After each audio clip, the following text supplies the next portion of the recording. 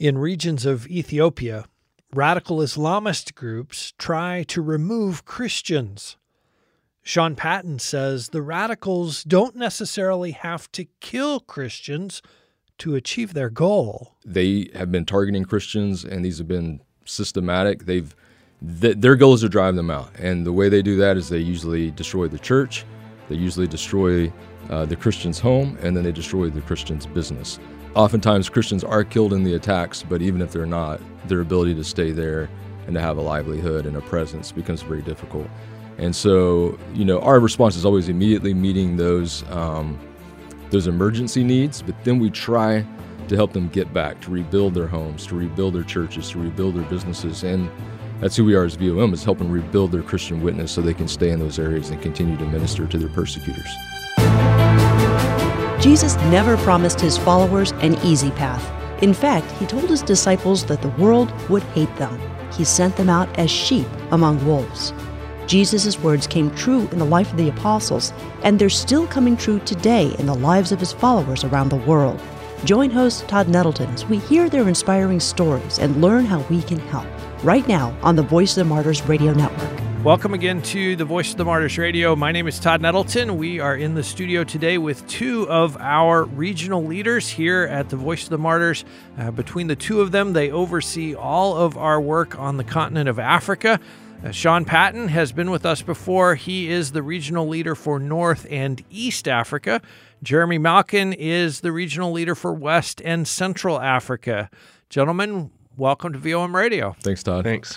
Jeremy, I want to start with you because you have just returned from a trip to Central African Republic.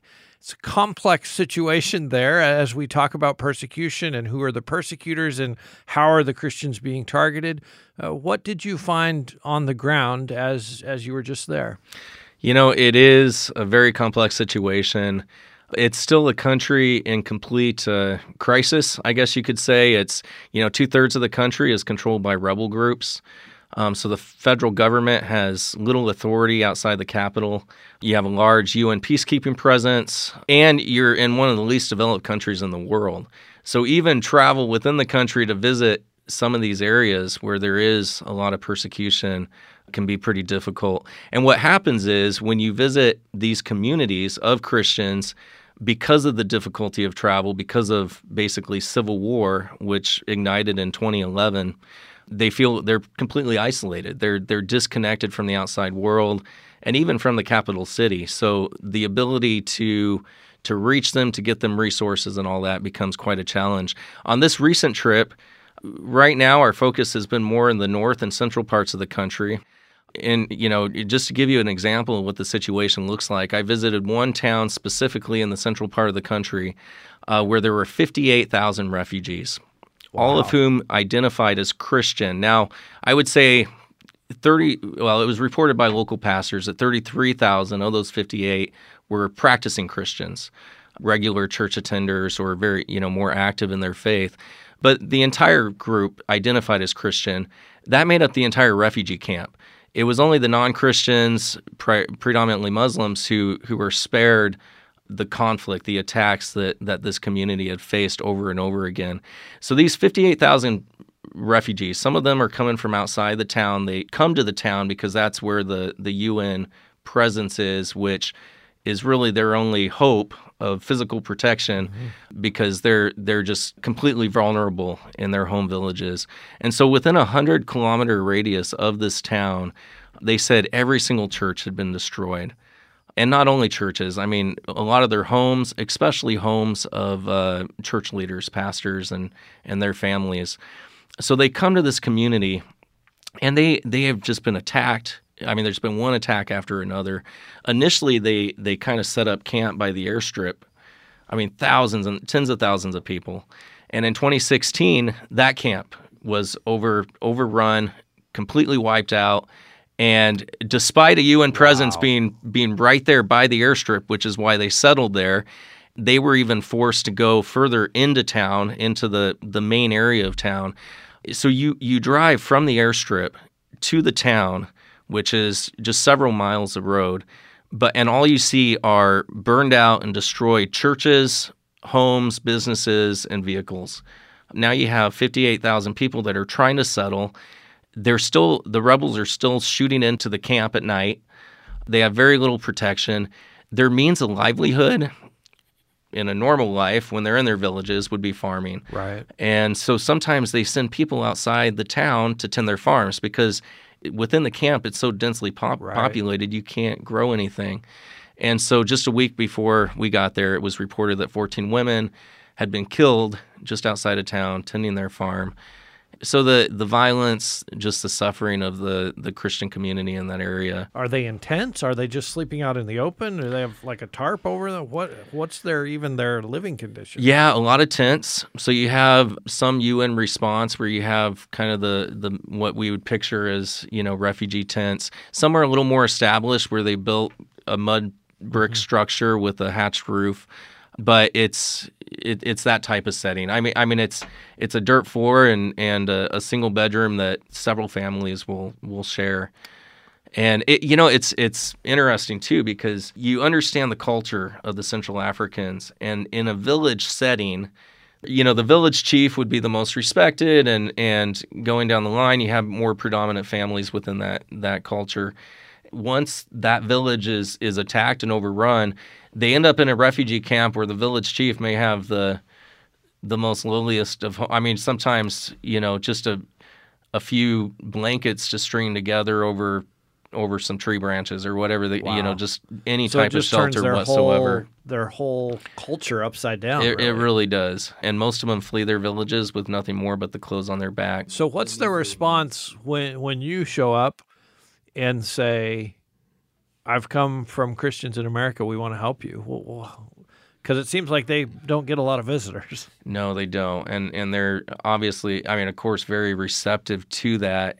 One, it's just an encouragement knowing that the church is praying for them in America and around the world because they do not get a lot of visitors and very few Christian visitors. There are other NGOs and UN forces, but never those coming from the church and just saying, hey, we want to pray for you. We want to hear your stories. We're here with you as brothers and sisters in Christ.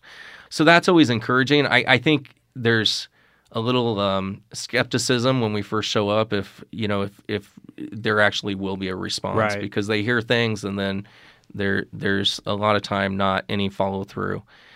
But it's been really exciting, especially the last couple of years as we've been able to visit these new areas. We kind of have this multifaceted approach where just meeting different needs through different ministry partners, different local churches.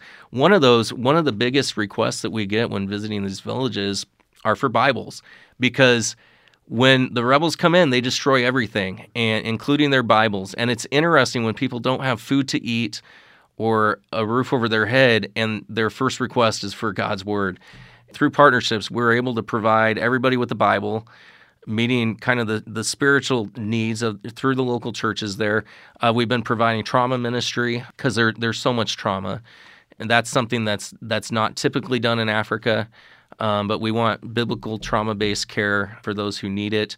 Education for kids. When they flee to these refugee camps, they sit there for years and they lose any opportunity that they had for education. So working with local schools, whether they're UN-run, government-run, whatever existing schools in the community, what capacity do existing schools have, and are there teachers among the displaced? How do we employ them to teach their own kids? What churches will open their doors to be used as classrooms throughout the week? Those are the types of questions that we have with the local community. And then just more of a relief type response where we're trying to meet their basic needs: blankets, tarps, pots and pans for cooking, tools for farming, seeds, whatever they can do.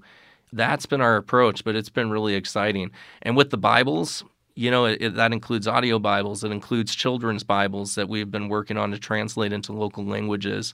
It's been a real encouragement to the church on the ground to see VOM's response in that regard. With regard to the situation in CAR, is there any sign of it stabilizing? Is there any sign that these people will be able to go back to their villages, or is this sort of limbo situation that they're in, is that just like indefinite as far as the eye can see? It depends on, those are the questions we're asking every time we visit. Is anybody returning? And depending on the region, area of the country, in some cases there are people returning. In places in the southeast where VOM has been engaged since 2017, people are starting to go back. So what does that look like? Now we're talking about their homes were destroyed, Right. their farms. It's kind of starting completely from scratch. It is. But in other areas, like this town that I'm mentioning in the central part of the country, when they try to go outside the town, these 14 women were killed. So, no, there is no hope at this point of them going back. And the Civil War's been going on now 10 years. Since 2011, Wow. when the Seleka formed in the north, a coalition of Muslim rebel groups took over the government in early 2012, and then since that time it's been transitional periods. There have been elections, but it's been very much dependent upon the international community and the UN to govern. So that won't change anytime soon, unfortunately. We're talking today on Voice of the Martyrs Radio with Sean Patton and Jeremy Malkin. They oversee our work on the continent of Africa. Jeremy, when you go and sit down with a pastor in a situation like that, so this pastor's living in a tent, his congregation is tens of thousands of displaced people also living in tents. What do you say to him, or what do you try to leave him with to say, hey, what you're doing is really important, and we love you, and we're standing with you, but also I'm about to get on a plane and leave, and you're still going to be here. Yeah. That's hard. We pray for the right scriptures in the moment, and knowing that we are so fortunate because we are coming home, and they're staying, and praying with them, telling them that as alone as they feel, there are people that will hear their stories and know what they're going through. And surprisingly, that's a greater encouragement to them than I think us Westerners realize, because they don't hear that and they do feel completely isolated.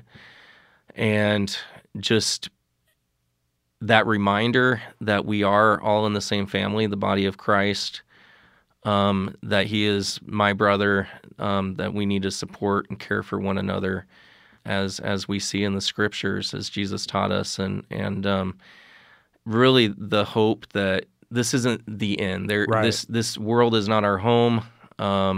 We live for something greater, that which we can't see now, but there is a greater kingdom to come that we will realize in God's presence, and telling him that, look, it is your faith that gives us as believers boldness in the West.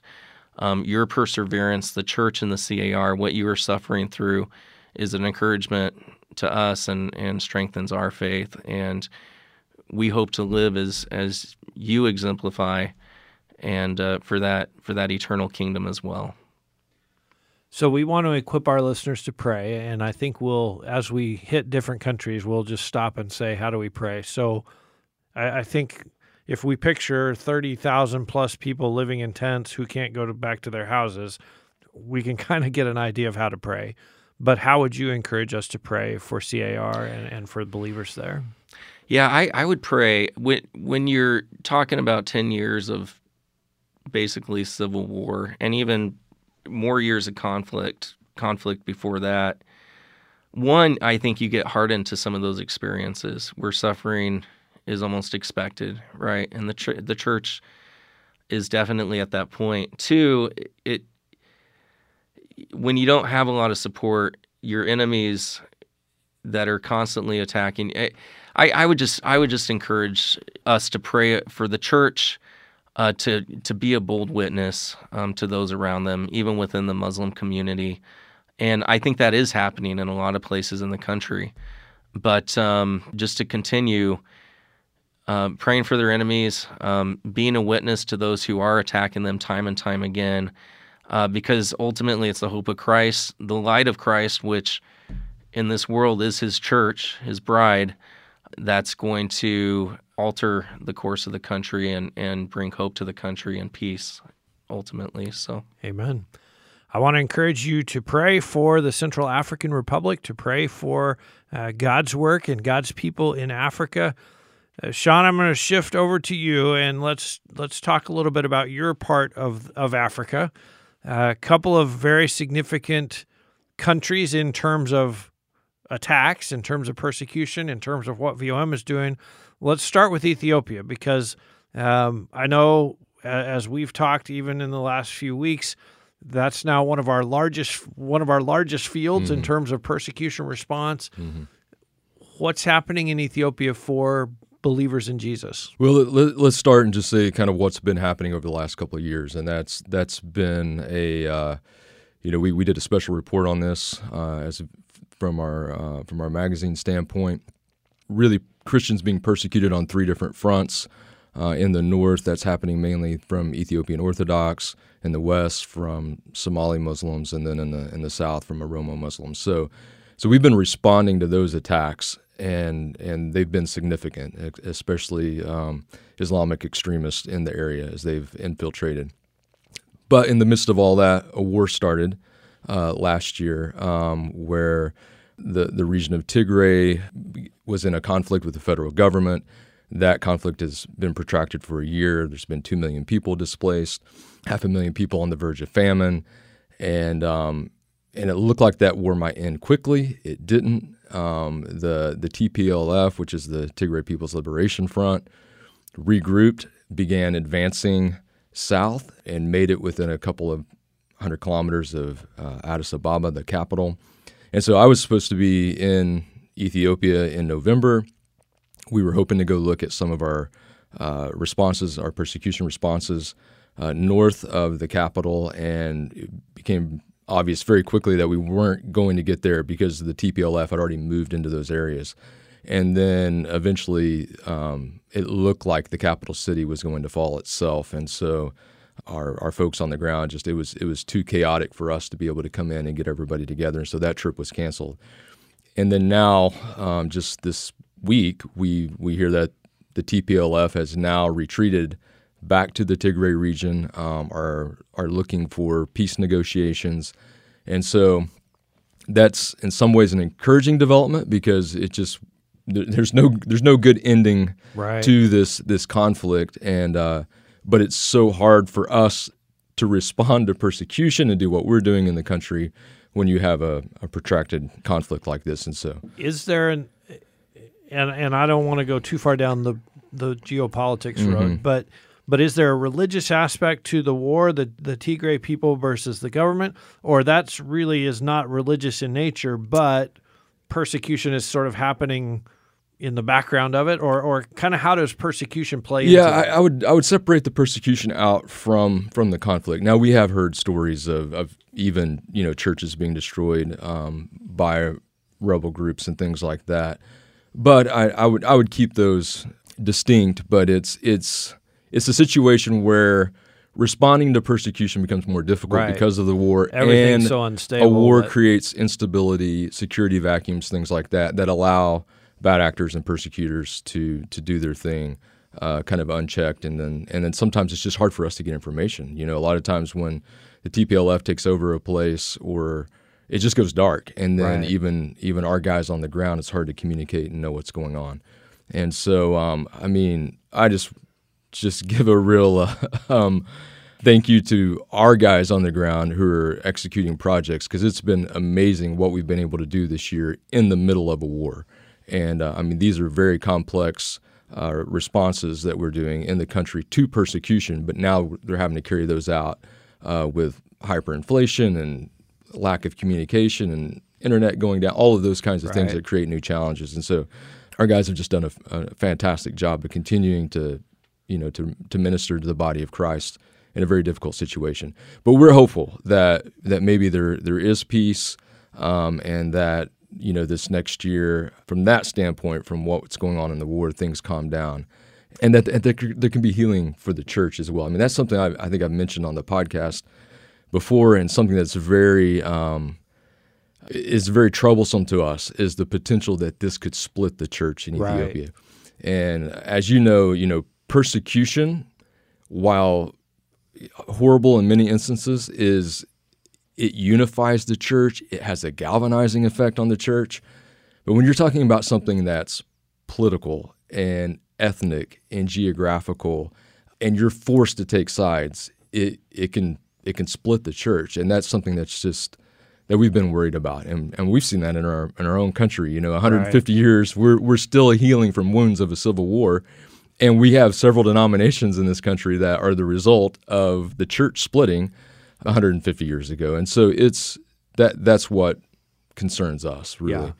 And so looking for the church to stay unified. Yeah. Give us an idea of what, like you talked about big attacks. Mm-hmm. What does that look like? I mean, what happens on the ground that like an entire village is attacked? Or yeah. How does that? Some of the larger attacks, what we're seeing is that you have radicalized Islamic groups, not official groups, but just villagers, townspeople, where they come in, they have been targeting Christians, and these have been systematic. Their goal is to drive them out, and the way they do that is they usually destroy the church, they usually destroy the Christian's home, and then they destroy the Christian's business. And so just take any opportunity out for them to stay there. They don't have a church to go to anymore. They don't have a way to make a living. They don't have a home to stay in. And so the goal is not necessarily to kill all the Christians. It's just simply to make it unlivable for them so that they go somewhere else. Oftentimes Christians are killed in the attacks, but even if they're not, their ability to stay there and to have a livelihood and a presence becomes very difficult. And so, our response is always immediately meeting those emergency needs. And so we kind of approach it in a phased aspect where we're meeting the emergency needs, but then we try to help them get back, to rebuild their homes, to rebuild their churches, to rebuild their businesses. And that's who we are as VOM, is helping rebuild their Christian witness so they can stay in those areas and continue to minister to their persecutors. Amen. So as it relates to prayer, and you've talked about some things, so the unity in the church, the peace process, how can we pray for Ethiopia? Yeah, absolutely. Those are the two foremost, right?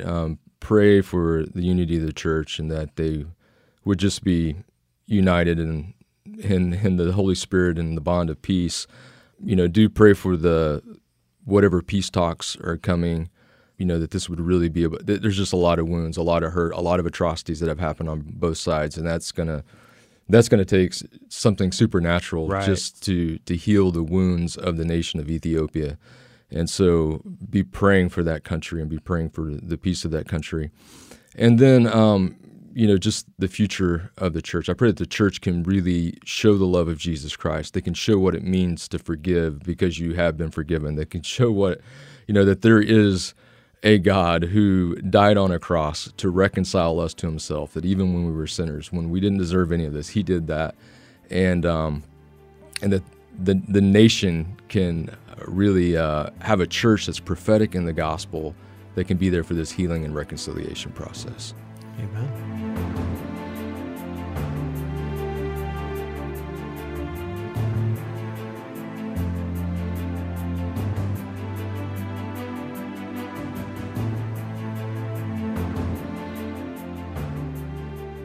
That's Sean Patton helping us know how to pray for the nation of Ethiopia. Earlier in the program, Jeremy Malkin told us how we can be praying for the Central African Republic. Sean and Jeremy serve persecuted Christians in Africa on behalf of the Voice of the Martyrs. Both Sean and Jeremy have been on our program before, telling us stories about some of what they have witnessed in Africa and in other parts of the world. To hear those episodes, you should visit the archives at vomradio.net or find VOM Radio wherever you listen to podcasts. And to stay up to date with more reports like the ones we hear every week here on VOM Radio, I hope you'll subscribe to the free Voice of the Martyrs magazine. In the pages of the magazine, you'll get to travel around the world and get to know your brothers and sisters in Christ and learn how to pray for them and stand with them. To get the free Voice of the Martyrs magazine, again, visit our website, vomradio.net. Click on the link at the top of the page that says Free Magazine. Next week, we're going to finish our conversation with Sean and Jeremy. There's so much happening with the church on the continent of Africa, including the persecution of our brothers and sisters there, that we just couldn't fit all of it into one episode. So be sure that you're back to hear the rest of our conversation. That's next week, right here on the Voice of the Martyrs Radio Network.